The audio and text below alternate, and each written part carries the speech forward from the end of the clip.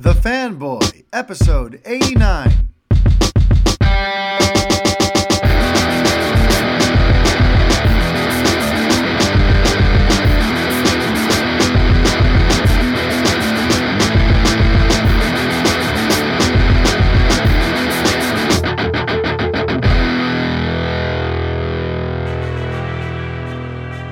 Hi everybody, Mario-Francisco Robles, MFR here with you, and this is episode 89 of the Fanboy Podcast. How's everybody doing out there?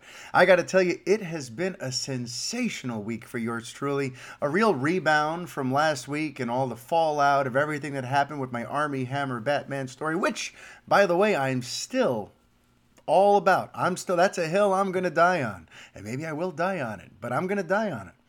So, last week was filled with drama and upheaval and big questions and a lot of anxiety, whereas this week was just a breeze. This week was beautiful. This week was a week to kind of just like celebrate what an awesome following I've cultivated and how big sort of Revenge of the Fans is getting. Our traffic, our average numbers have nearly doubled since at this point last year. And even like towards the end of of our first year, we're already way past that. So the site's doing great. We got a bunch of new patrons, by the way, over on Patreon. And that's really cool because I've been putting a lot of extra effort into that these last few weeks. We've been trying to work on creating some really cool content for you. So for this week, for example, we released over from the Revengers podcast, but it's all part of the Revenge of the Fans Patreon campaign. We released an audio commentary track for Solo, a Star Wars story that was so much fun to record that now we want to do one of these audio commentaries like every month. And we've got a poll up currently on Patreon for which Batman movie you'd like us to do. Because I was thinking for the next one, we chose Solo because it's a great sort of inside joke. We spoke about Solo a lot last year. We got a catchphrase out of it. We chose the first one. We want you to choose the next one. So there's a poll, and since this is the year that Batman turns 80, we thought, you know what? Let's throw all 8 Batman movies onto a poll and let our listeners and readers decide which one we should do an audio commentary track for. And at present, Batman v Superman Dawn of Justice is running away with the poll. Now, you guys have a couple more days to go over there and, make your voices heard. But on Monday night, when we record the next episode of The Revengers, we'll be announcing which film. And right now, it's looking like it's going to be BVS. And if it is BVS, not only are we going to do a commentary track for it, but we're going to do a commentary track for the Ultimate Edition, the 3-hour Mamma Jamma. Both Brett and I own that. I don't believe Vanessa has ever seen the Ultimate Edition, so it'd be a first time for her. And I know Brett and I both agree that the Ultimate Edition is vastly superior to the theatrical cut. So I'm kind of excited to explore that. I've only seen it one time. I saw it as part of my Zack Snyder DCEU rewatch preparing for Justice League. So that was what? That was the week of November 13th, 2017. So it's been a while. So if that does end up winning, cool. I'm looking forward to diving back into the Ultimate Edition. But there's still time, folks. We have all 4 of the original Batman films. We've also got all 3 Christopher Nolan Batman movies. So we have 8 different Batman titles. If you want to hear us record a commentary track on it, really just kind of have fun celebrating it, tearing it down. If you wanted to just feel like we're sitting there on the couch with you watching one of your favorite films, that's what we plan on doing for you. So go ahead and vote and make your voice be heard. Something else that we dropped on the Patreon today, exclusively, not today, this week, I should say, is like I put like 95% of the cast of Jay and Silent Bob's Reboot up on the Patreon, just for fun. I didn't feel like blowing it on the site because I know Kevin Smith has been, I don't want to be the guy who leaks his stuff. He seems to have a way that he wants you guys to find out about this information. And I know that Saban, whoever's producing it, they've also been very careful about how the cast has been getting out for this film. So I figured if I put it out on the site, then it's going to all spread incredibly quickly. But if I release it on Patreon to just my cool kids, my hardcore followers, the people committed enough to donate a few bucks a month, I can probably trust that they'll take this information in, they'll, hold on to it themselves, and we'll kind of leave it there. But that was something I experimented this week on with the Patreon, basically putting a scoop there instead of on the site. So folks this week have gotten an audio commentary track. They've gotten an exclusive scoop about a Kevin Smith project. They've gotten some other bochinche along the way, which you guys can definitely go check out if you haven't yet and you're thinking of signing up for the Patreon. So it's really, it's been great because we've gotten, I think about a month ago when we relaunched the Patreon, we had a third of the patrons we have now. We've literally tripled, we've more than tripled our amount of patrons in the last month and a half. So that's huge. And I want to thank you all for your support. And also just, I also got some additional intel this week about the Armie Hammer stuff that, there's nothing necessarily shareable, but just it makes me all the more confident about standing on this hill and waiting to see how this whole thing plays out because, I think I know who the next Batman is, y'all.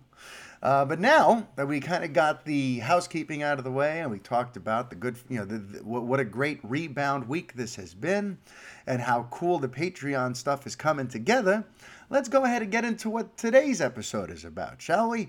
So I'm going to start by saying a phrase that very few people have been willing to say. And that phrase is, Warner Brothers deserves a lot of credit. And I know that that's a weird thing to say, right? Because especially on this podcast and for the types of things that we discuss, whether you loved the initial leg of the DCEU, whether you hated the initial leg of the DCEU, you can all agree that you have a big gripe with Warner Brothers. Whether it's for the fact that they okayed those films to come out the way they did, or the fact that they did what they did to some of those films in post-production, there's a reason that you've got an axe to grind with Warner Brothers. So again, whether you're for the first DC films, whether you're against the first DC films, Warner Brothers has kind of been on your naughty list for the last several years. But this week they released the trailer for Detective Pikachu. And something became crystal clear to me that I don't think enough people are looking at, are giving enough credit to, or really talking about. And that's the way that Warner Brothers has been incredibly bold, incredibly ambitious, and incredibly visionary with their plans for all of their big 4-quadrant blockbuster properties. Because listen, folks, you got to understand, over the course of the last 10 to 15 years, theater going has gone down. Movie going has gone down.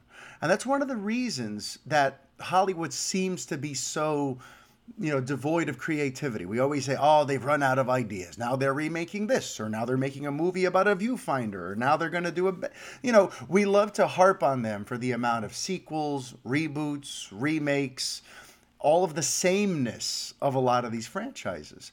But you got to understand, Hollywood kind of had no choice because now that television has become really competitive, and now that people's home entertainment systems and their surround sound and their big screens and their smart TVs, now that they've made it so that watching a movie from the comfort at home totally sort of mops the floor with going to a theater for certain types of films, the studios realize the only way we're going to entice people to come to theaters are with big-time properties, big-time blockbuster tentpole movies that people have an attachment to, because that will get them to want to go experience it on the big screen and go do all that thing. But smaller, more intimate, more original, more off-the-beaten-path fare is probably best for television or for a limited run or for, it's just, that's kind of what's gone on. And that's why studios have become increasingly more dependent on established IPs, on intellectual properties that already have an existing fan base and can therefore entice that fan base to come out to a theater with minimal pulling of teeth. You know what I mean? So that's why all these different studios have been trying to basically dust off anything that has a built-in audience to try to get you out to theaters, because they know the only way we're going to get you anymore is by appealing to your emotions, by appealing to your nostalgia, and by promising a larger-than-life experience that cannot be replicated on your television at home. So studios know all this stuff. And Warner Brothers, you can tell if you go back to like 2014 when like the Lego movie came out. Actually, let me make sure. I'm going to pause just to make sure I'm not talking completely out of my butt here. Yep, the Lego movie came out in 2014. So, with that in mind, if you look at all of Warner Brothers' big-time four-quadrant intellectual properties, they've kind of swung for the fences creatively on all of them. And Detective Pikachu kind of made that point very clear this week when you look at the approach to that film and the fact that it's not just a simple adaptation of Pokemon. They could have done a movie that was much more straight up. Here's the story of Ash, a boy who's a Pokemon collector, and we're going to adapt one of the stories from one of the seasons of television. They could have gone for the sort of safe, straightforward approach, but instead they chose the Detective Pikachu sort of spin-off of the main Pokemon franchise, and they've crafted a film that looks very almost like Who Framed Roger Rabbit, kind of, almost, it kind of spins on its head what the mainstream audience member thinks of the Pokemon franchise. It's meant to make you kind of stop you in your tracks and go, what is this? I didn't know that Pokemon could be this way. And that, I don't know, that vision, that approach is actually evident all over the place at Warner Brothers. So let's talk about it. The Lego movie was a big hit when it came out in 2014. And meanwhile, what made that movie work was how sort of quirky and unique and different it was. It was sort of meta in the way that it sort of broke the fourth wall. It sort of commented on itself. It was one of those movies that, yes, the kids can go and enjoy it for all of the action and the fact that it's a bunch of action figures and it's toys and it's colorful, but adults could get something out of it because there was some humor in there that kind of only really spoke to us.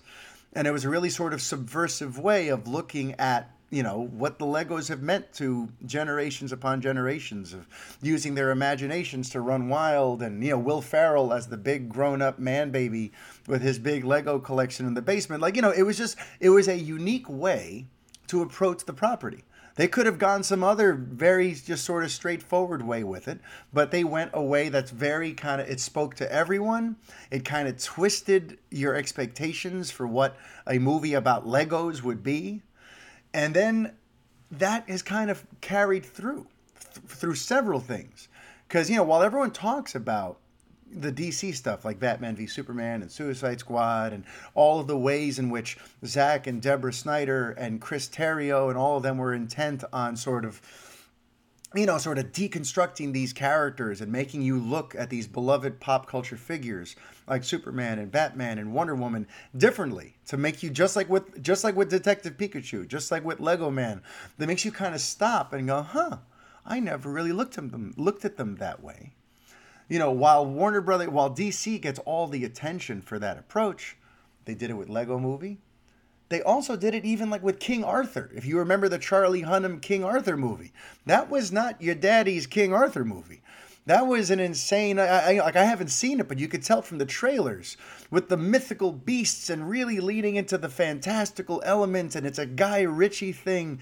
Again, it was not just a paint by numbers, straightforward, King Arthur adaptation. This was not some run-of-the-mill revisit of the Excalibur myth.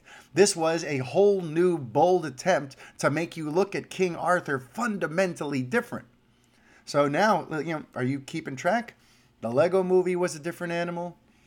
The King Arthur movie was a different animal.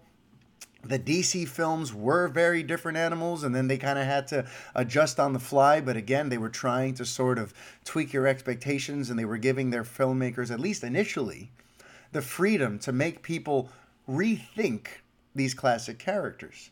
Then you have what's going on now with the Pikachu stuff and the Pokemon and the way they're sort of making you look differently at the Pokemon franchise. And even what's going on with the Harry Potter world. If you look at Fantastic Beasts, they really are trying to not just give you more of the Harry Potter stuff. Even though the films have really become more of a Harry Potter prequel series than I would have liked, you can't argue that they're not trying to expand that world, that they're not afraid to take risks. There's some stuff that I know Matt Vernier, who writes for us at Revenge of the Fans, he was very upset with how Fantastic Beasts 2 went because it apparently sort of spat in the face of some of the canon from the Harry Potter lore. And it kind of, it kind of went in a slightly altered, it kind of altered the history that we've already been told. But again, that all speaks to the fact that Warner Brothers is trying to kind of break the mold. They're trying to kind of like, we're not going to do exactly what you expect. And to me, that deserves credit. And that's kind of what, I just gave you this whole recap, this whole little sort of history lesson to arrive at this point that Warner Brothers deserves a ton of credit for being willing to take these kinds of risks. They deserve credit for looking at these tried and true safe properties and going, well, what's the riskiest way we can do this? What's a way that we can do that will surprise audiences? Because, there are other studios out there that just give you kind of exactly what you'd expect. You know what I mean? They don't necessarily try to subvert your expectations. They don't necessarily try to make you look at things differently. They just go, hey, you love this thing? Here's more of this thing you love. Whereas Warner Brothers, you could tell they wanted to be the studio that kind of puts a twist on what you've come to know and love. And I, for one, find that, I appreciate that, and it's funny because I think it's a fundamental, philosophy across all businesses, not just Hollywood studios, not just, with film franchises or whatever. I think it's sort of a fundamental thing where you have to try to think one step ahead. You have to anticipate what your audience or what your customers may want next.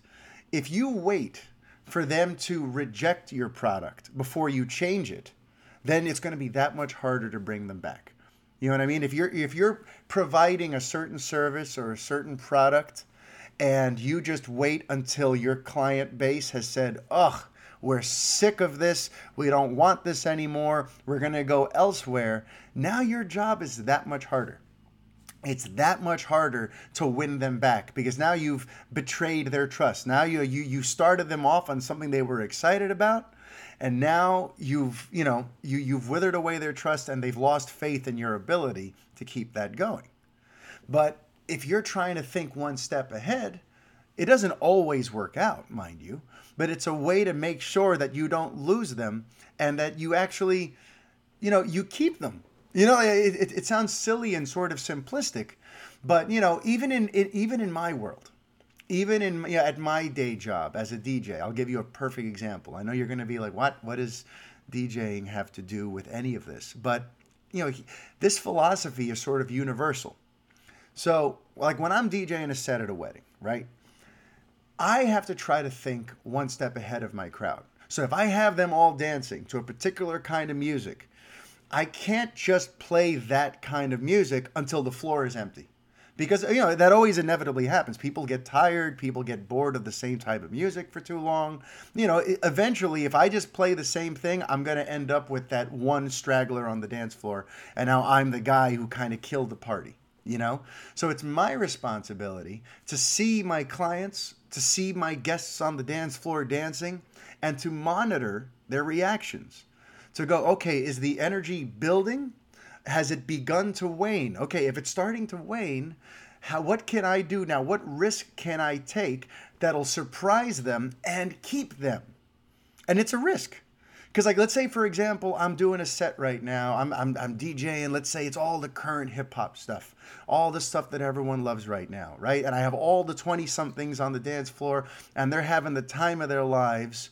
But I look over, and there's several tables of, let's say, the bride and groom's aunts and uncles and parents, the people who are in their 50s and 60s, who aren't enjoying this. Listen, I don't have to cater to them, and I may be thinking, okay, I'll get to them later. But if I notice that my 20-somethings are starting to sort of wither away and they're starting to disappear into the corners to take selfies with each other or go to the bar or do their thing, now it behooves me to go, you know what? Now it's time to do a sharp left turn. Now let's say I want to go into some 80s right now. And it's a risk because I'm going to risk losing all those 20-somethings. But I know that right now those other tables are probably going to come up if they hear something familiar to them.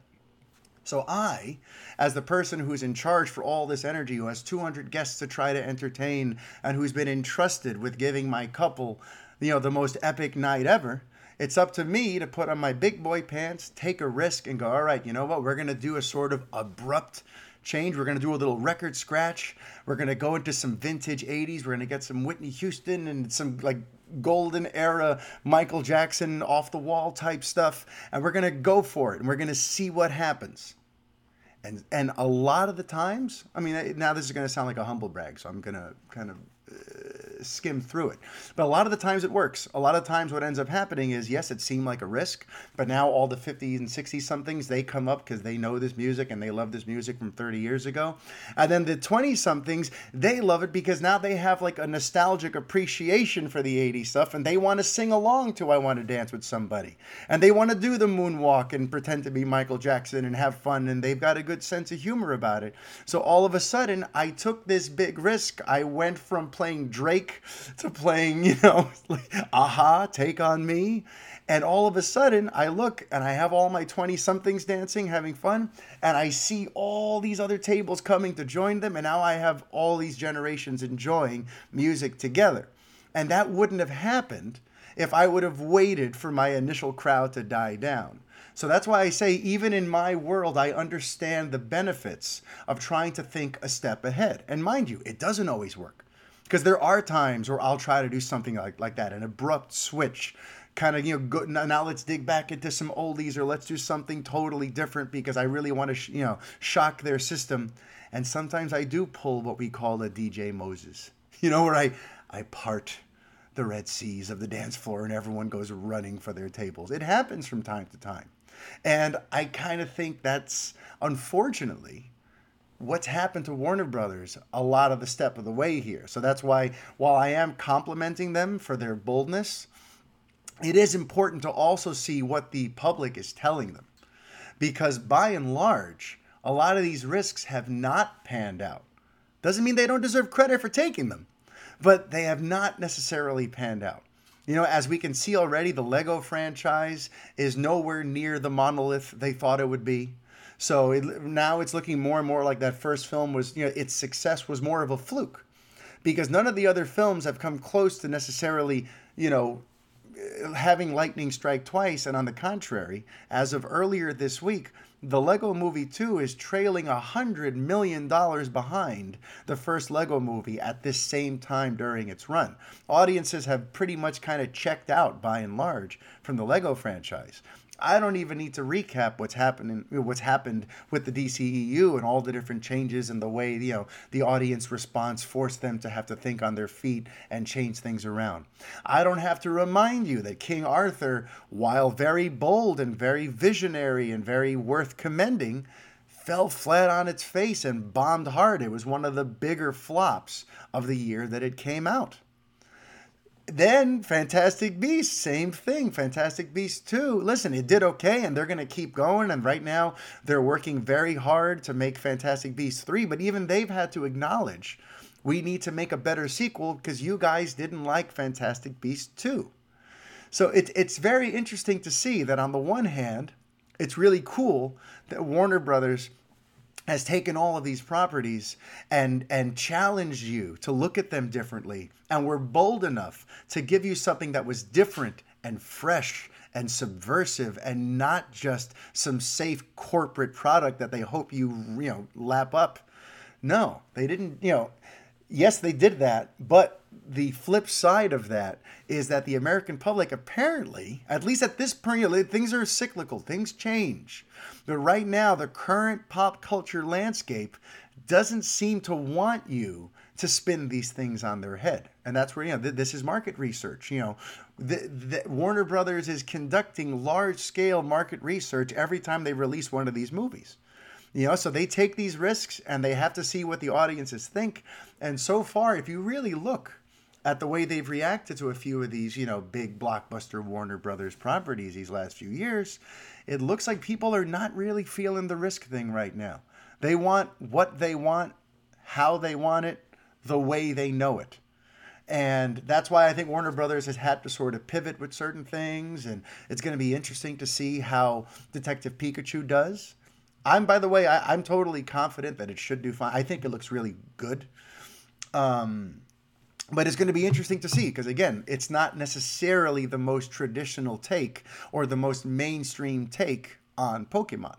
So it's going to be interesting to see how people take to that because people think it's an instant billion-dollar movie because it's Pokemon. It's got a bunch of big-name stars in it, which, by the way, that was another cool thing that happened this week. I had a scoop confirmed about Rob Delaney, who apparently gave an interview with the Radio Times where he confirmed that he is indeed in Detective Pikachu. So, it was a very good week. But I digress. All this stuff with Warner Brothers and the risks they take, I just want to, again, give them credit for doing so, but point out that audiences apparently are not feeling that right now. And while we're talking about Warner Brothers and DC, there's some pretty cool stuff to talk about this week. There are some updates on big projects, so let's go ahead and kind of touch on some of the current events in the worlds of DC or the DCEU or the DC Universe or DC on Film or whatever you want to call it. It's been a pretty good week if you're a fan of DC on Film. So let's kind of recap a little bit, shall we? Because what has been one of the big question marks this week, or actually for several weeks, if not several months, the big question mark has been The Flash. Because if you recall, there was supposed to be movement on that. There was supposed to be, at one point last year, they were talking about filming this spring. And casting announcements were expected to start dropping in the fall. I mean, the casting process was kind of beginning there in August, September, and then everything just kind of grinded to a halt. And people have been asking me for a while, what does this mean? What does this mean? And look, I don't know why it's taken so long to get The Flash going, but I keep telling people, just be patient. I don't think it's going anywhere. You just got to hang on. They're working on getting this thing right, and when they do, it's going to be a big deal. And this week, that seems to be what we're discovering, because it is not gone.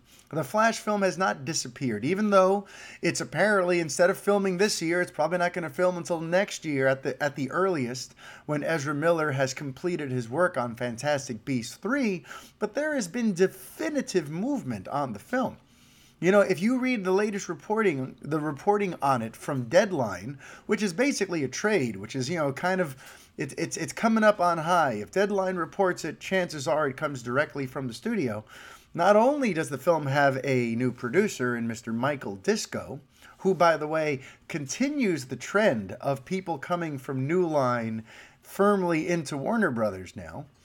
Not only did they get Michael Disco now as a producer on the film, but they also confirmed that John Francis Daley and Jonathan Goldman are not just directing it, but also writing it. And that's a big deal. Because, they've kind of been all over the place. Sometimes they direct as a duo. Sometimes they write as a duo.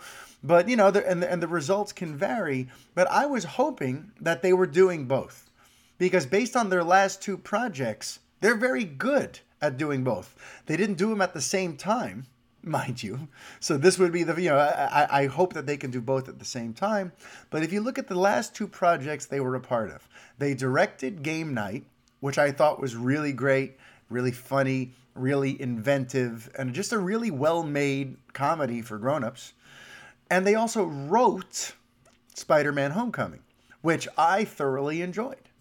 So Deadline says that now they're not just directing, but they're also writing the script for it. To me, that's very good news, and it also confirms that they're still attached, because remember, it's kind of been a while since we've heard anything about Daley and Goldman about this movie. Is it Goldman or Goldstein? I don't know. I don't feel like pausing again, but you know who I'm referring to. John Francis Daley's writing partner, Jonathan, something with a G. So The Flash seems to be moving forward. And it seems to be, it may take a little bit. We also had those comments from Ezra Miller that we reported on earlier this week, which, those might be a little dated. So it's hard to put too much stock in them. But we spoke about them on this week's The Revengers podcast, if you want to go ahead and listen to that. But if you combine this recent stuff from Deadline and Ezra Miller's comments coming to light now, there's definitely some activity. The Flash is still very much alive. So, fans of the Scarlet Speedster, just hang on tight because it's coming. And I think it should be pretty good. We got some very good talent involved here. And mind you, I'm fascinated, by the way, on this whole migration of talent from New Line to Warner Brothers proper. Because it's really sort of astounding. Because New Line was always kind of like the little pet studio, the little one that does the low budget movies. Warner Brothers proper did all the big mainline blockbuster stuff, the movies that cost $250 million to make, the ones that are going to be at the center of the pop culture zeitgeist. While New Line is making, the little horror movies and little $2 million movies that are overperforming like crazy, but they're they're the smaller movie studio. And what's been fascinating to watch these last 2 years is how Warner Brothers has basically thrown up the white flag on their old approach of going really huge. And how much of an A-list cast can we put together? How much of a gigantic budget can we cobble together? How many, special effects shots can we squeeze into this to show people what a big deal this is? Warner Brothers at one point was kind of like the studio of excess. If you look at some of the budgets on some of these DC films and whatnot, they were just kind of giving directors blank checks. And it looks like that kind of it reversed on them, rather than it working and making it seem like, wow, Warner Brothers really invests and they really go full out for their movies. There's no half measures here. Instead of that happening, their films have all sort of, I shouldn't say all, but, they've had their struggles, while New Line has been just turning over profits hand over fist. If you look at like the Conjuring series, if you look at some of these other horror films, it's astounding to see how little they cost and how much they've made and how they've simplified the process in terms of you don't need all these bells and whistles to make a hit movie nowadays. You don't need a huge Oscar-winning cast. You don't need the biggest, most intense budget ever. What you need are these simple, novel premises that sell themselves, that are easy to understand, that your audience can see one teaser for and go, oh, I know exactly what kind of movie that is, and I'm intrigued by it. That's what New Line was doing. That's what Walter Hamada was doing. That's what James Wan did with The Conjuring. That's what a lot of these New Line people got very good at, and now they're all getting promotions. A lot of the old guard at Warner Brothers is disappearing, and you keep seeing these New Line execs kind of move up the ladder. So now you got Michael Disco going from New Line, joining everyone else who's moved over to Warner Brothers. And what is one of his first things? He's working on The Flash. So it's just very interesting to see how Walter Hamada is trying to bring that horror sensibility to the movies, not making them into horror, to superhero movies.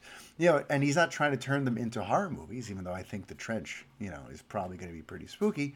But that general concept, that general approach towards filmmaking about how do we keep the budget low but keep the interest high, I think it's commendable, and I'm very curious to see how it works out. I have a very good feeling that Shazam is going to be the ultimate proof that this approach is working. Because if it's true that Shazam cost under $100 million to make, and the way it's doing right now with the positive buzz around it, I think it's going to make a killing at the box office and may end up being the most profitable DC movie ever. That's what I think. That's just what I think. That may still stick with Aquaman because that wasn't too expensive. Apparently, James Wan was able to make that gorgeous movie for only $160 million. So maybe that'll still be the standard bearer. But since Shazam was made for even less than that, if it makes numbers remotely close to Aquaman, even if it doesn't quite cross $1 billion, but if it does what it very well could do, I mean, it's going to be one of the biggest successes Warner Brothers and DC Entertainment has ever had. So listen, I'm very excited to see what happens with Shazam. I'm very intrigued by this whole corporate philosophy that they're doing now with bringing up these new line people who make these little cheap movies that make a lot of money. Yeah, I'm very curious about all of this stuff, so I can't wait to see what happens. But that isn't the only thing that popped up this week, right? Because we also got word that unfortunately, due to scheduling conflicts, Will Smith's Deadshot will not make it into the Suicide Squad. And that's a shame because as of a couple weeks ago, he was. Some people saw this news and they were like, well, we never knew he was in it to begin with, so what does it matter? But that's the thing. He was going to be a part of it. From a very early point, I was told that not only is Margot Robbie coming back, but so is Deadshot. So is Will Smith. And so I've been excited to see you guys find that out. The Harley Quinn thing kind of got confirmed a couple weeks ago. We'll see what happens. When it fully when something really official comes. It still just kind of came from one report from Forbes from Mr. Mark Hughes, but I think we can all safely assume that we're going to see her. It's what I heard. So with Deadshot being out, it's a bummer. And Will Smith, he was one of the big bright spots for Suicide Squad. So that is a blow. That is a big blow. And I'm very intrigued by the fact that it doesn't necessarily sound like this is only for the Suicide Squad. And what I mean is there's also reports that Warner Brothers is considering recasting him. So it's not just a matter of Deadshot sitting this one out. He may still be in the movie, but played by someone else. And that, I kind of hope they don't go that route. I would much rather they just have Will Smith's version of this character sit out Suicide Squad because he's off doing something else, and then they could always bring him back later in something else. Because I'm a big Will Smith fan, and I loved kind of what he did with it. I know it wasn't necessarily the most comic accurate portrayal of Deadshot, but I was intrigued to see where else Will Smith would go with that. So what I would much rather them do, rather than recast, is I'd rather them just bring in a whole new character to kind of fill that spot. Be that foil to Margot Robbie. Be that hard-nosed sort of, just that sort of anti-hero villain type guy who doesn't, who just kind of is a nice counterbalance to Margot Robbie's Harley Quinn. And that's why I love the idea that a lot of people have floated out there, and I've said it before too. Get Joe Manganiello's Deathstroke in there. He's so motivated to play the role. He looked killer in it in that little teaser at the end of Justice League. Everyone loved the teaser that we saw when Ben Affleck tweeted the video of Deathstroke from the Justice League set.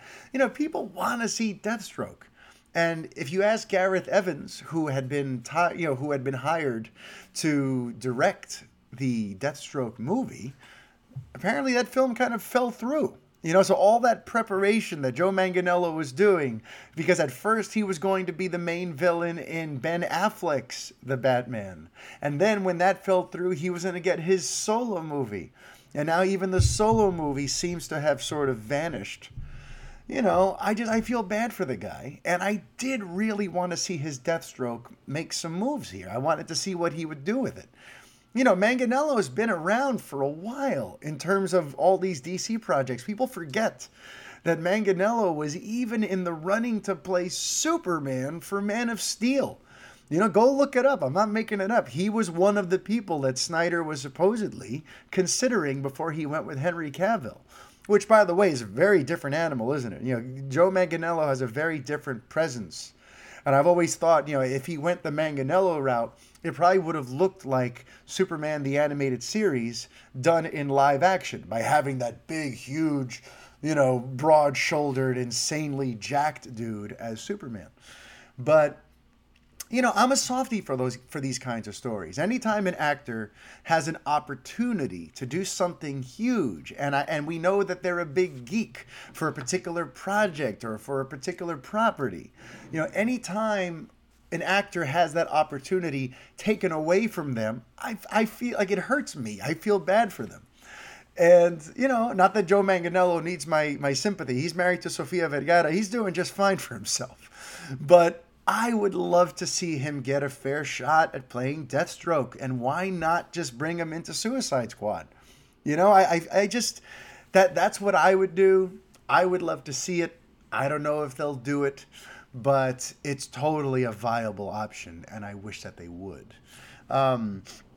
There was also a little bit of chatter about Batman. Our friend Bill Jet Ramey over at Batman on Film says that, there are at least 4 villains in the Batman. And, we knew there were going to be multiple. I've been saying forever that there was going to be multiple.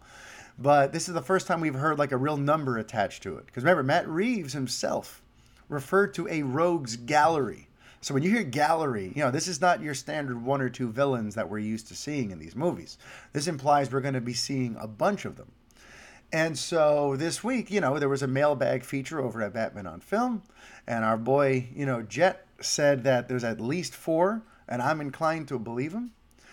And it's just interesting. To me, it really sounds to me like Reeves is going to craft a film that kind of calls to mind stories like Hush, stories like The Long Halloween, these ones where while on his way to solving the main case and going after the main villain, he has to encounter and interrogate and tangle with several other villains. And if that's going to be the case here, because by the way, I don't think that there's actually like 4 villains who Batman has to defeat in this movie. It's just there's 4 villains who are going to appear in this movie. And I just love the sound of that. I've always loved the sound of that. Even if you love like the Arkham games, it's kind of part of the Batman storytelling conceit to have Batman have to encounter several villains while on his way to solving the main story, to solving the main case. So if Reeves really is kind of going that route, and we're going to have cool scenes where you see that there's like a history, like, oh, wow, he went down to the sewer and he's talking to Solomon Grundy, or he's dealing with maybe Killer Croc, or he has to go interrogate the Penguin at the Penguin's favorite hideout, and he's not going to arrest him or he's not going to have the cops come get him today because he doesn't have any evidence currently, but he knows Penguin's got some dirt on the main culprit. I love all those little scenes. And to me, that sounds very exciting. And that's instantly where my mind goes when I hear we're going to have this many villains, that we're going to deal with a rogues gallery, that we're looking at least 4 of them. To me, that gets my imagination going big time. And I, for one, am very, very excited about that. But if we can kind of circle back now about the Suicide Squad, because it's interesting, and I tweeted about this yesterday. If you don't follow me for some reason on the Twitter, if you're not on Twitter, my username is I_am_MFR. And I tweeted out yesterday about this firing of James Gunn by Disney is not going to age well. And the reason I say that is because, first of all, I have a whole new respect for him that I didn't have even 2 weeks ago. Because it may have taken 3 times, but when I saw Guardians of the Galaxy for that 3rd time 2 weeks ago, I loved the movie. I suddenly saw it totally differently than the first 2 times I'd seen it. I was sitting there with my 7-year-old daughter and my 4-year-old son, and we were the only 3 people watching the movie. And somehow sitting on the couch with them and kind of experiencing the movie through their eyes, and also kind of just putting away some of my inherent biases and some of my snap judgments from the first time I saw the film. This time I got to watch it almost as if for the first time. And I got to tell you, I was blown away. I was looking at the themes of the movie. I was looking at the cinematography. I was looking at the visuals. I was looking at the hidden meanings of some of the things that happens in there. And I found myself totally emotionally invested, which didn't happen the first 2 times. The first 2 times I was like, too many jokes. This is all waka waka.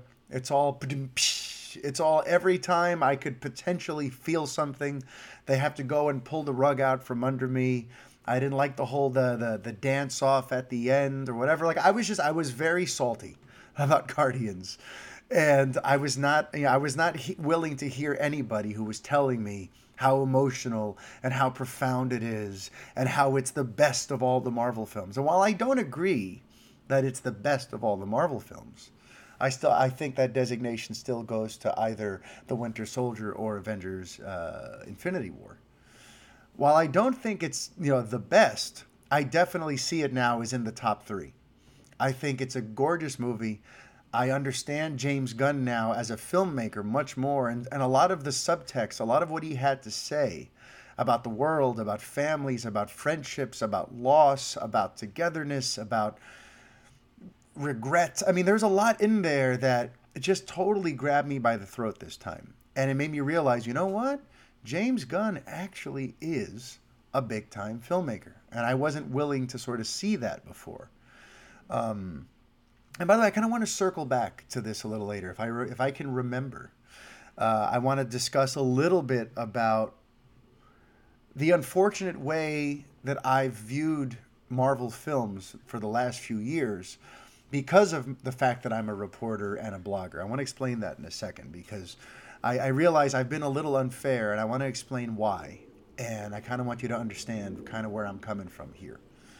But in terms of just the point I'm trying to make right now about Gunn being a major filmmaker, this scandal that got him fired from Disney is already kind of disappearing from his name. It's been several months. No one's really talking about it anymore. And really, at its heart, at its core, the case against Gunn is very weak. At the most, all we can really accuse him of is finding gross stuff funny.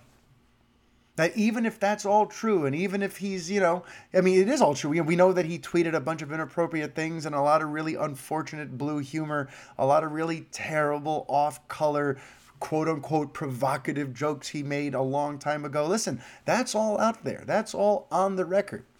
And even if he attended some kind of skeevy-looking, dress-up party with his friends, and listen, I'm not here to judge, because I don't know what him and his friends' sense of humor is. I don't know, as far as we know, there was no criminal activity. It was just they have an odd sense of humor. All we really have against James Gunn is that he may have a really warped, really dark, really blue, really crass sense of humor. But is that really enough to slam away a guy's entire career or to stop supporting his works just because he finds certain things funny or humorous that we don't? In the grand scheme of things, with all the other scandals happening around the world, with all the Harvey Weinsteins of the world, with all the stuff going on in the political sphere, with all the actual scandals, when you look at what happened with James Gunn, it's like, wait a minute. We have all these actual predators and abusers and monsters out there in the world. Why were we mad about some crappy jokes last year? It's not going to age well. And especially if in 2021, when the Suicide Squad comes out, if that movie is excellent, which, why wouldn't it be? James Gunn is a talented director and writer. And granted, I didn't love Guardians of the Galaxy Volume 2. And tonight, actually, I'm going to give that film a second chance. Me, my daughter, and my son are going to sit right here on this couch next to me, and we're going to watch Guardians 2. So maybe I'll have a 180 on that movie too. But, Gunn, he's got the goods. He knows how to write. He knows how to shoot. His movies are anything but generic. Yes, sometimes they're a little too jokey, and I wish he took things a little more seriously. But this is a serious filmmaker here.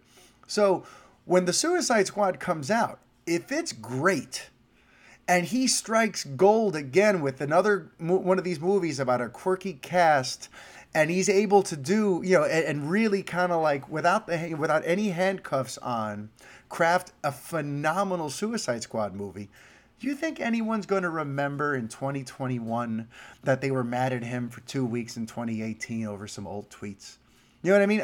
Assuming that he's able to kind of keep a low profile, not get himself into any trouble, that the allegations against him don't go any further than what they've been, where it's literally just about some jokes. This whole chapter is going to look like a big joke This whole chapter is going to, people are going to look at Disney like, wow, you fired this big time filmmaker who just relaunched a successful franchise for your competitor, for Warner Brothers, for DC Entertainment. It's just it fascinates me, and I cannot wait to see how that all plays out. I want to see what happens in 2021 if the Suicide Squad comes out and is beloved, and he's kept his name out of the negative headlines for 3 years, as he has. By the way, he's disappeared since July or August. He's been on best behavior ever since July or August. So the countdown already began several months ago. So if he's able to keep this going now, and when the Suicide Squad comes out, he's just, he's scandal free at that point. Warner Brothers is going to lock him up big time. He's going to make Suicide Squad sequels or spin-offs, or at the very least, he's going to be a golden child for Warner Brothers. Aren't we all going to look at Disney and go, wow, you really blew it over some jokes, over, his biggest offense was that he liked some things, he found some things funny that a lot of other people don't. Was it really worth discarding this big, this major filmmaker? I really think that things are going to play out that way in a couple years' time. So I'm very intrigued by that. And if you want to hear what, if I have any updated thoughts on Guardians of the Galaxy Volume 2, be sure to follow me over on the Twitter, because I'm going to watch it again tonight. And now while we're talking Guardians, and while we're talking James Gunn, there's another interesting thing going on. I mean, there's a lot of interesting things going on. But with the Fox-Disney merger, there are a lot of folks out there, reporters, bloggers, influencers, who they seem to take like an inordinate amount of joy in debunking your fan theories. Because a lot of fans, listen, you're a fan. You don't owe anybody anything. So if you go on Twitter and you tweet how awesome it would be if Silver Surfer showed up in Avengers Endgame, that's your right to do so. It may be an unrealistic expectation, but it may be something you want. And there are people out there who will go out of their way to go, God, this person's a clown. Oh, they're ignoring all the obvious signs. Oh, Marvel can't do that even if they wanted to. Yada, yada, yada. The deal hasn't gone through. And it's like, listen, yes, that may be true. But why is this your hill to die on? Why is your hill to die on, I don't like it when fans use their imaginations to think of cool possibilities? I find that sort of thing intriguing, to say the least.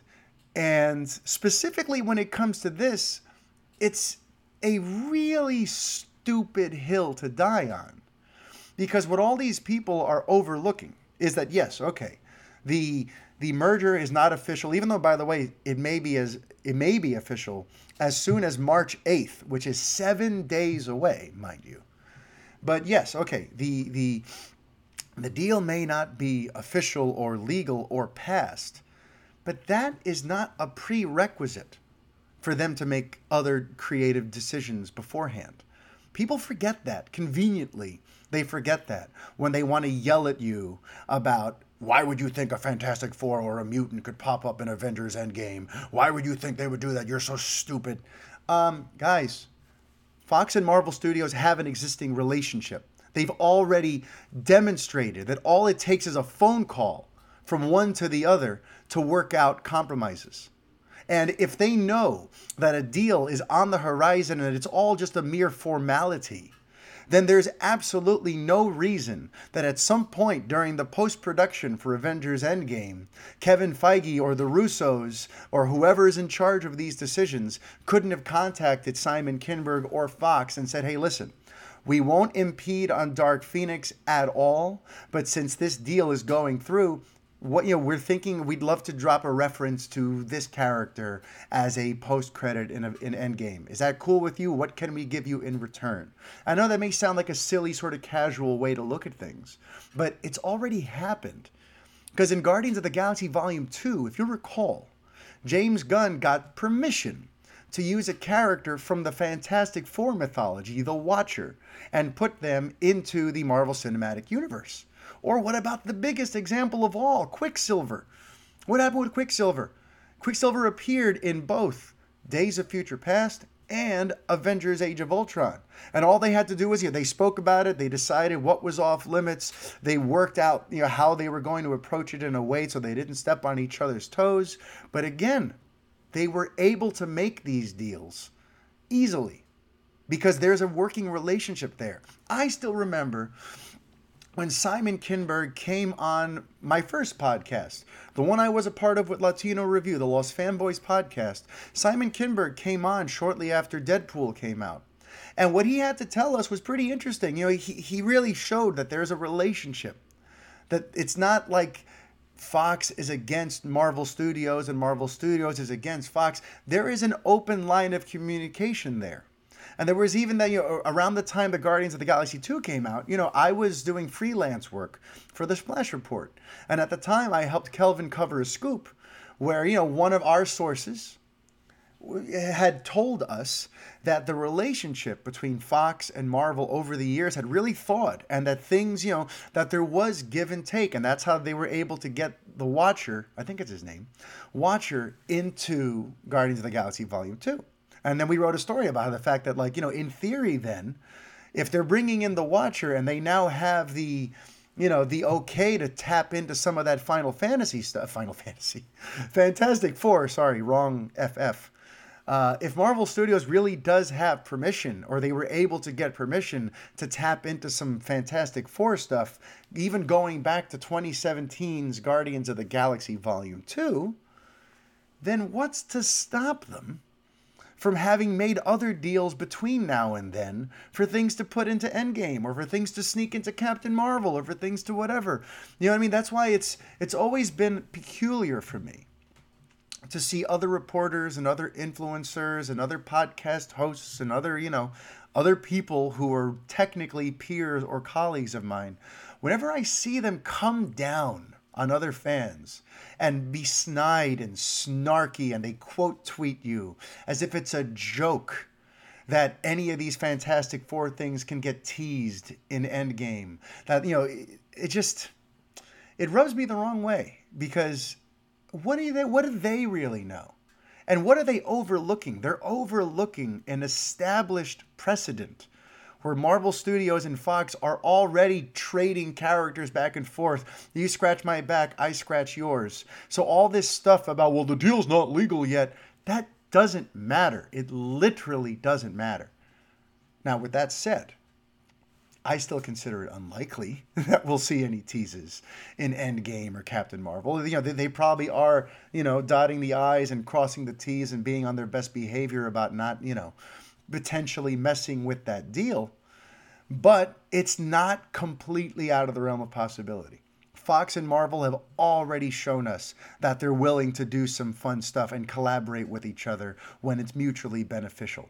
So just keep that in mind as we go forward here with all this Fox Disney stuff. I don't know if they're going to tease anything sooner than we're expecting, but it's actually not completely far-fetched that they might. All right? Especially when you consider, by the way, that that post-credit scene that they put at the end of Avengers, the infamous shawarma scene. You got to remember, they filmed that 2 weeks before the movie came out. 2 weeks before the movie came out. They did that. I think, I don't remember now, but I think the story was Whedon spoke to the cast at the LA premiere, at basically what was considered the world premiere for the Avengers. And after that premiere, they went into the studio and they recorded the shawarma sequence. So these little teases and post-credit little add-ons can come together at the very, very last second.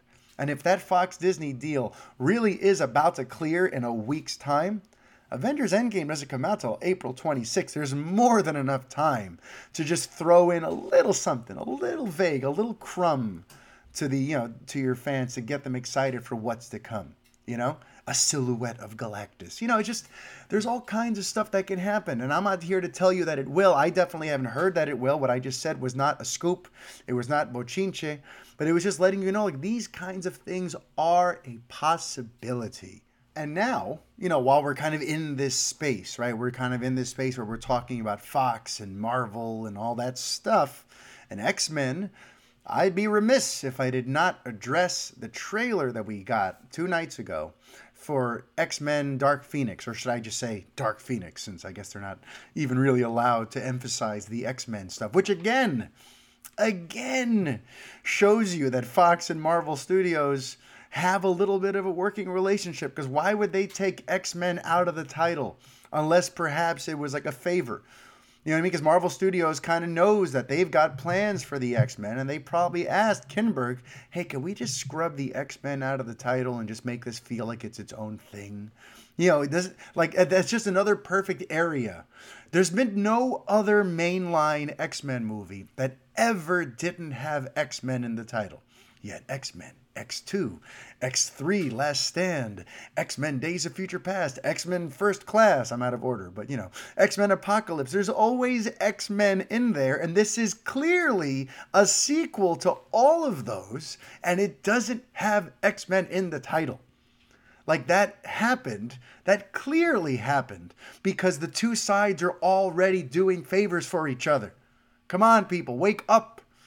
Again, I'm not telling you that there's going to be some sort of crossover or a tease anytime soon, but I'm just illustrating a point that it is not far-fetched for them to have made a deal. But anyway, I keep circling back to that because it just astounds me that people want to just really just berate you for thinking that they might have worked something out before the deal is official. You know, the before the merger is approved by all the international entities that it has to clear. But since we're talking Dark Phoenix, okay, so they released a trailer this week, and I think they released the wrong one. Because here's the thing, I enjoyed it. I enjoyed it especially more the second time. But guys, if you have not seen the international trailer, you know, trailer 2, the international version of it, for some reason it's only on Vimeo. It is vastly superior to the domestic trailer we were given. So I strongly recommend you seek that out. Just Google, you know, if you don't, I'm going to try to remember to put a link to it in the write-up for this episode, but I'm probably going to forget because I always do. Seek it out. Just Google Dark Phoenix International Trailer and find the one that went up yesterday. It's a vastly superior trailer. And, you know, it's interesting because when I first saw it, mind you, I wasn't in the best setting to watch the trailer. I was in a bar where my buddy was making drinks for me, and I just pulled it out and I watched it on my phone, and I was able to keep the volume all the way up because the bar was virtually empty. But, you know, there was still the radio playing, and it was still, you know, 11:30 at night, and I'm exhausted. Actually, I think it dropped even later in that. It came at like 12:30 at night at the end of a long day. So I watched it on this tiny little screen in a bar with the radio playing. And the first time I watched it, I remember it felt kind of like, You know, it felt strange to me, primarily because we know that this, for all intents and purposes, is the end of this version of the X-Men. And that's part of what I find epic about this movie. That's why I really enjoyed the first trailer, where, you know, because they lean into the fact that this is the end. One of the first things you hear in the trailer is the singer in the song that they use for the trailer singing, "This is the end." And I kind of like that they were leaning into that, the finality of all of this. It made it that much more serious. It makes the stakes that much more, you know, powerful. Because you got to imagine they're not going to end on something that's getting you excited for the future. They're probably going to end with something fairly momentous, because there's not going to be a follow-up to this movie. So with that in mind, I'm watching the trailer the other night, and it just felt weird to me to be seeing this franchise. It's been around for almost 20 years, go off into the sunset without the people who made the franchise. You know, without Patrick Stewart, without Ian McKellen, without Hugh Jackman, without James Marsden or Famke Johansson or Halle Berry. You know, it felt weird to watch this and be as emotionally invested because it focuses on all the babies. You know, it focuses on Sophie Turner's Jean Grey, and it focuses on Ty Sheridan's Scott Summers, and the younger versions. And listen, I love Michael Fassbender and James McAvoy, don't get me wrong. but it focuses on all these younger versions of the characters, and especially when it comes to Jean Grey and Nightcrawler and Cyclops. We just met these versions of these characters one movie ago in X-Men Apocalypse, and that movie was not exactly a great time. So I don't feel any investment in these versions of the characters yet. In theory, if the franchise wasn't going anywhere, then we would have had a few movies to watch these versions of these characters develop, and then we would bond ourselves to them. Then now it's like, oh, okay, now you've Ty Sheridan, now you've really made Cyclops your own, and now you're the Cyclops for this generation, for example. In theory, had this merger not come into play, we would have had a lot of time to get to know these characters and see their arcs and become invested in them. But watching this trailer for Dark Phoenix, knowing that this is the end, and these are still just versions of these characters that I don't really know yet, I have no skin in the game for, it made watching the trailer kind of hollow. It did.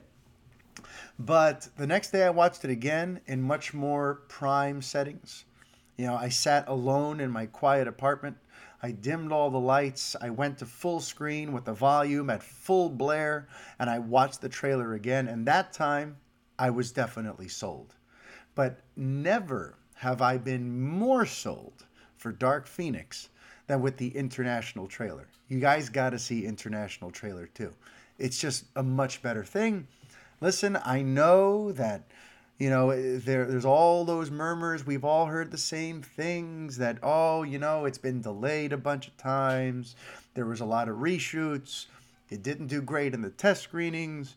So there's a lot of people who are just all too happy to put their pom-poms on and celebrate the death of this franchise, and who want to mock and point and laugh at Dark Phoenix. And look, that's their prerogative. It doesn't really affect me one way or the other. I'm very excited for it. But, I know that, there's reasons to be concerned. And I'm not ignoring those. But right now, I'm just thinking bigger. I'm thinking bigger than just the buzz on this specific movie. I'm thinking about how monumental this franchise has been. I'm thinking about all the different rides it's taken me on over the course of the last 19 years. I'm focusing on the fact that the X-Men franchise is kind of the granddaddy of them all. Because yes, while Blade definitely did, it did something good to kind of help kick off the comic book movie boom, it wasn't really till X-Men came into play, which then sort of set the stage for Sam Raimi's Spider-Man 2 years later. It wasn't until X-Men came out that really the modern Hollywood superhero boom really kind of began in earnest. And they were the first ones to start doing the shared universe, the spin-off idea. We've done the team-ups, now let's do the solo. They had the X-Men Origins Wolverine and the standalone Wolverine movies, and they wanted, they have the Deadpool stuff. They want to do the same with Gambit, even though now it looks like they're not going to have a chance to. But, a lot of the stuff that we love and that we've come to expect from these comic book movie franchises, Fox has been kind of at the forefront. Granted, their delivery's been all over the place. The quality control, the quality control has left a little to be desired. Because, a lot of times, here's a great movie followed by a horrible movie. Here's an okay movie followed up by a, what was this movie? So, granted, I know that it's been a bumpy ride being a fan of Fox's X-Men movies, but I still have the utmost respect for what they were able to accomplish, for what they meant to the Hollywood, superhero boom of the last 15, 20 years. And for me, it's important to just let's wish them well. I'm rooting for this movie. I don't understand how you could root against it. But, that's somebody else's problem. It's not mine. Now, the thing I wanted to circle back to about the way I feel like I've been a little harsh on Marvel properties over the years. How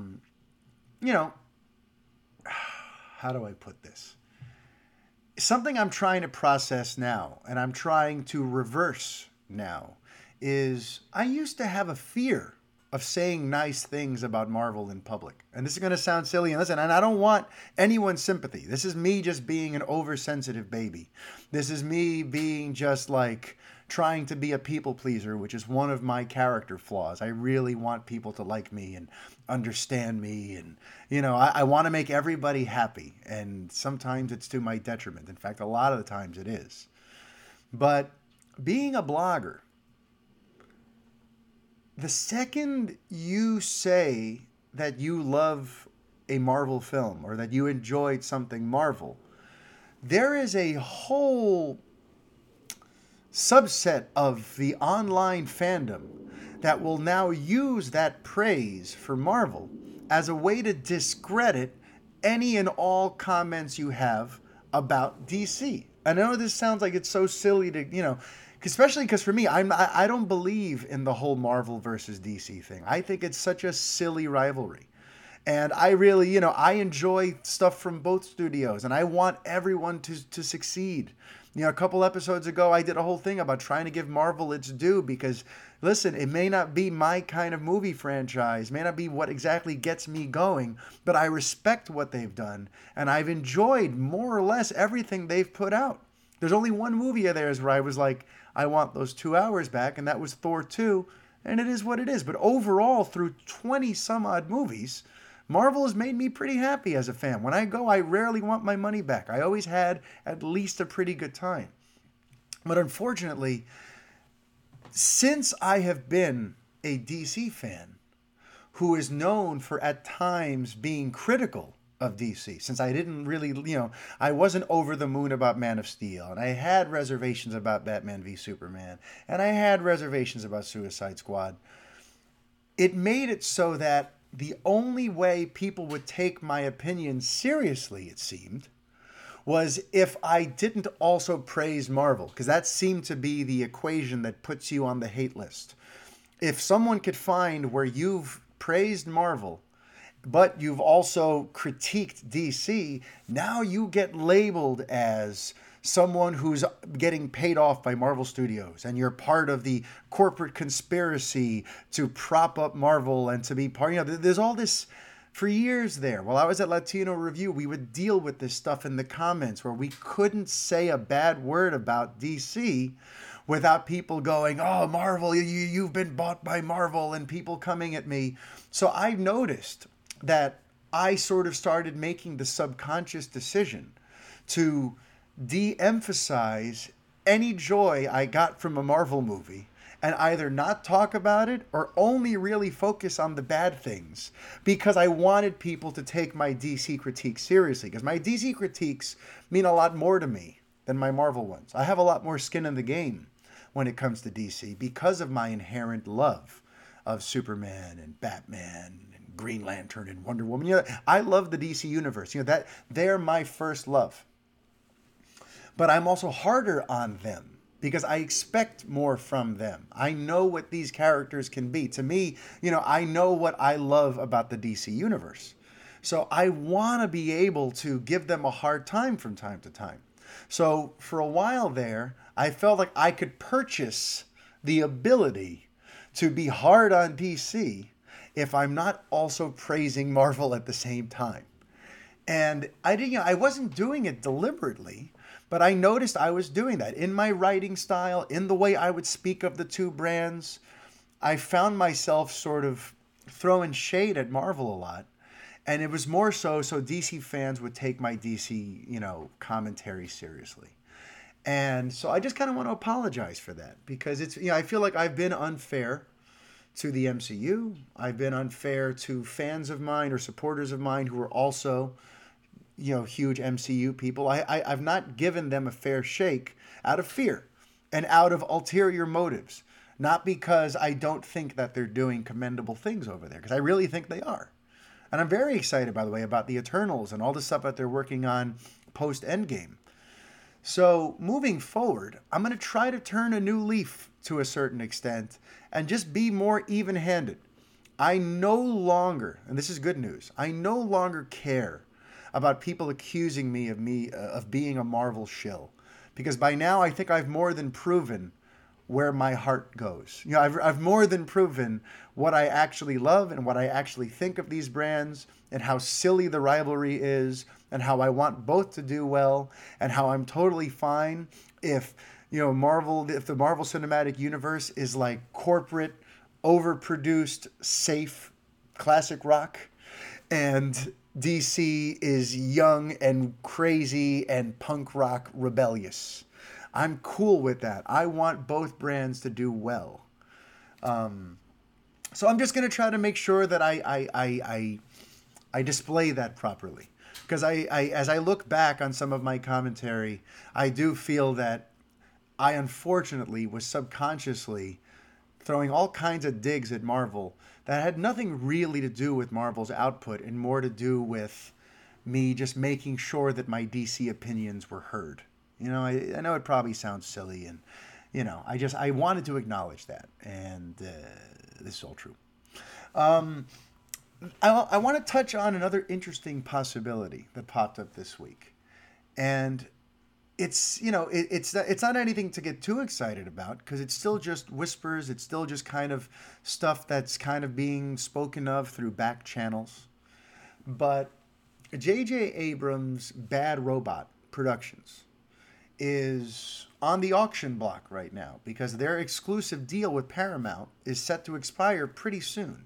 So a lot of studios now are trying to make a play to get in on Bad Robot, to get in on J.J. Abrams, get the right of first refusal, and be able to kind of ride that J.J. Abrams, you know, gravy train off to prosperity.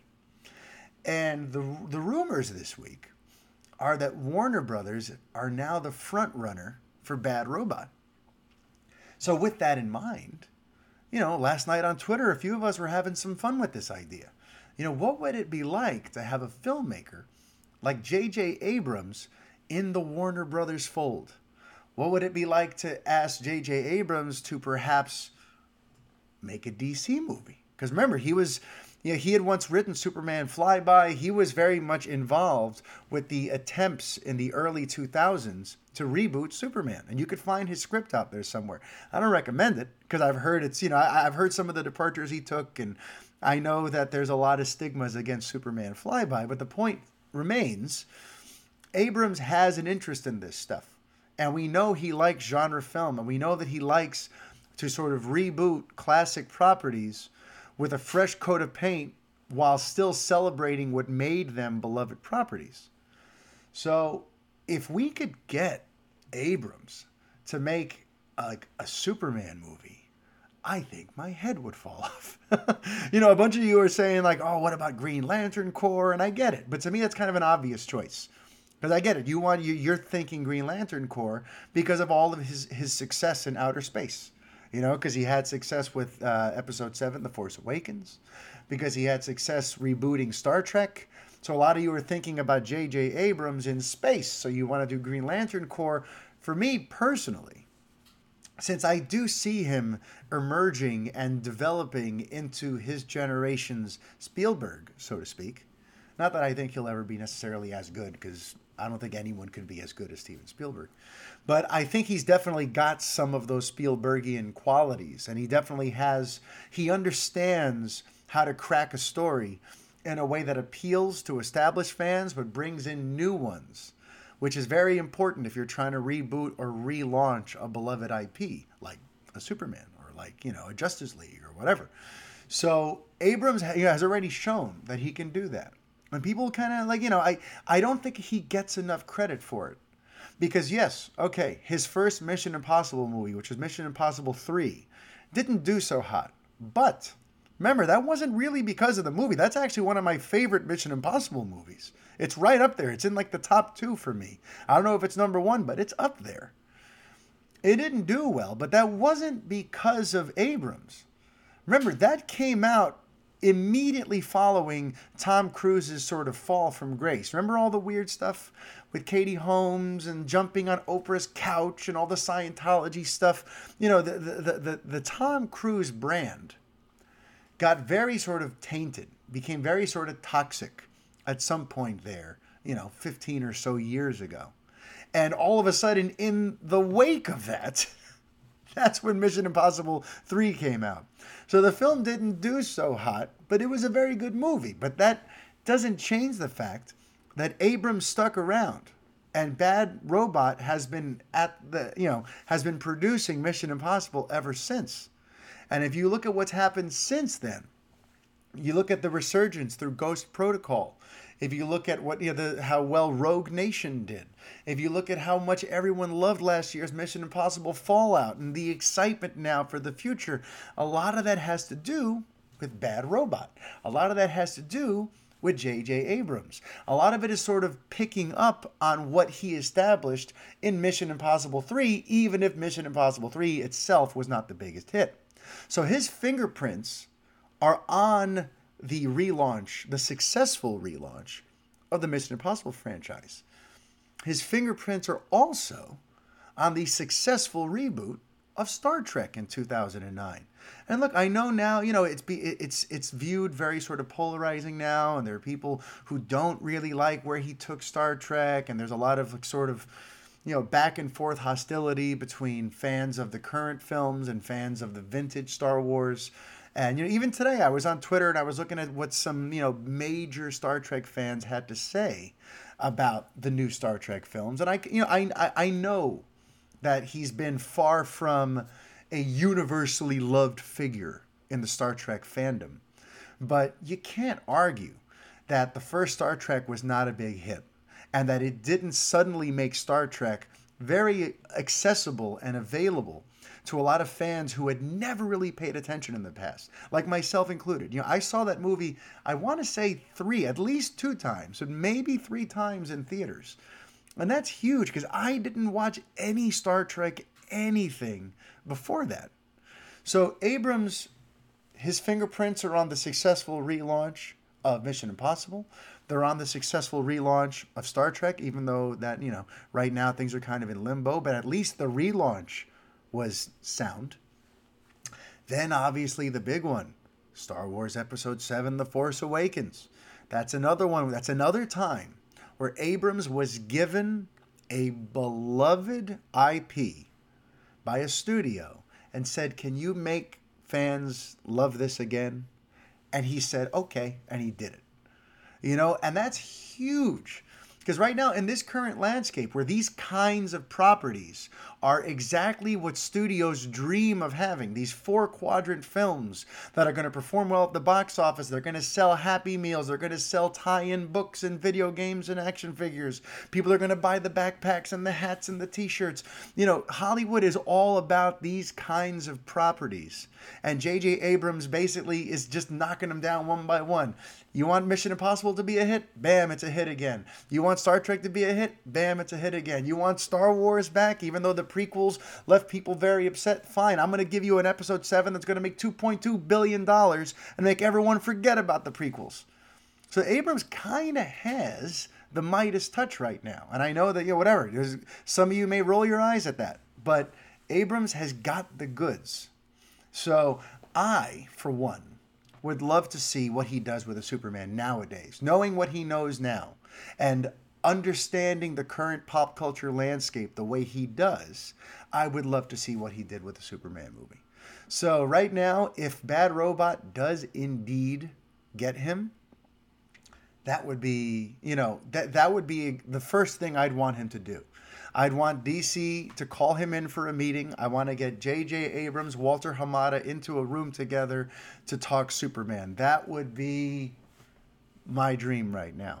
And like I said over on the Twitter, there are other directors who are like my dream gets as well. But I think Abrams is the one who's like realistic. If they do actually get Bad Robot, he's the most realistic choice, I would say. Because, the other names, like, I'd love to get Alfonso Cuarón, who just had, an awesome night at the Oscars. I'd love to get Brad Bird, who I've been talking about for a Superman movie for at least 2 years. Christopher McQuarrie, obviously, after all of last year's rumbles, I'd love to see what he did with the Superman movie. But I got to tell you, if they get Bad Robot, J.J. Abrams is my guy. And what's really cool about that, too, if they do get it, is you got to know, Abrams and Matt Reeves have an established history together. They've produced television together before. They come from a similar sort of collective. They're collaborators. They worked on Cloverfield together. I believe they worked on Alias together and Felicity. They come from a similar nucleus of talent. Drew Goddard, I think, comes from that world too, if I'm not mistaken. I think Goddard is more on the Whedon end of things. It's funny, sometimes I actually confuse Joss Whedon and J.J. Abrams. I don't know if anyone else does that, but I do, because they're both these geek TV producers who have gone to Hollywood and made some huge movies with some huge properties. So I still to this day confuse them. So I'm sorry about the Drew Goddard thing. I think he's more of a Whedon disciple than an Abrams disciple. But I bring all this up because you've got Reeves making the Batman. And that's, him and Abrams, they're boys. And they know how to, Reeves already also has his own little track record now of taking things that are old and making them new and exciting again. Because remember, Reeves rose to prominence in the film world with Cloverfield, which in and of itself was a reinvention of the Godzilla type movie, of the kaiju type movie. It was a found footage Godzilla movie that really was, for its time, a really big success. It was a big hit. It was made for a little money and it made a ton of profit. And, Cloverfield is still an entity now because of what Reeves was able to do with that. So he reinvented the kaiju, genre through that. Then, obviously, with the Planet of the Apes films, those last two, he took this beloved, property and he made some really dynamite movies out of it that were really loved and embraced by the fans. So Reeves is not far behind, as far as I can tell, in terms of being able to take classic properties and make them new and exciting again. So if you have Reeves there working on Batman, and you got Abrams there working on Superman, I mean, just think about that and try not to get excited about our world's finest. And not about the two of them being in a movie together, but about the hands they would be in, about the people who were hired to be the shepherds of their cinematic futures. How confident would you feel knowing that Reeves is taking care of Batman, Abrams is taking care of Superman, and now let's just see what happens with these characters over the next few years? Like, that would be, you got to pinch me. You really got to pinch me if anything like that happens. And look, listener Chase Smith, I know you want to hear what I'd love for Abrams to do with Superman. You asked me to talk a little bit more about my pitch for what my perfect Superman movie would be. But unfortunately, I'm not going to have time to get to that today. We're already running a little longer than I expected. I got some other things I must tend to. So we're going to stick a pin in that. We're going to return to Superman next week because I do have some fairly solid ideas to flesh out for those of you who are interested in that sort of thing. I do have some Superman stuff I'd love to share, but for the time being, with everything that we had to cover today, there's just not a time. There's not enough time for me to go long form on that. So rather than give you a gimped version, we're going to save it for episode 90. All right? And that's it, folks. So I hope you enjoyed episode 89 of the Fanboy Podcast. If you have not yet, please visit Apple Podcasts and leave me a review. I believe you can even go on iTunes and find the show that way, however you want to do it. But keep the reviews coming in because they really help the show grow. The show is really, this has been the best year so far for this show, and I'm so excited for where we're headed. So just thanks to everyone who's been writing your reviews, for everyone who's been checking out the show and telling your friends about it and retweeting about it and kind of passing along the word. Thank you, because there's definitely, 2019 is shaping up to be one of the most epic years ever for yours truly and Revenge of the Fans and the Fanboy Podcast, and that's all because of you. So thank you. I'm looking forward to catching up with you again next week. Remember, I have The Revengers. It comes out every Tuesday with myself, Vanessa Lee Bontea, and Brett Thomas Miro. We got a bunch of goodies over on Patreon right now, so you may want to visit and consider donating to the cause. And also, I got to throw out a happy birthday shout out to a very important DC filmmaker, and that, of course, is Zack Snyder. So I guess it's almost very fitting that it looks like Batman v Superman is winning the poll on Patreon right now for what our next audio commentary could be, because it's Snyder's birthday. So happy birthday, Mr. Snyder. And that's it, everyone. Until next week, Life is chaos. Be kind. Adios.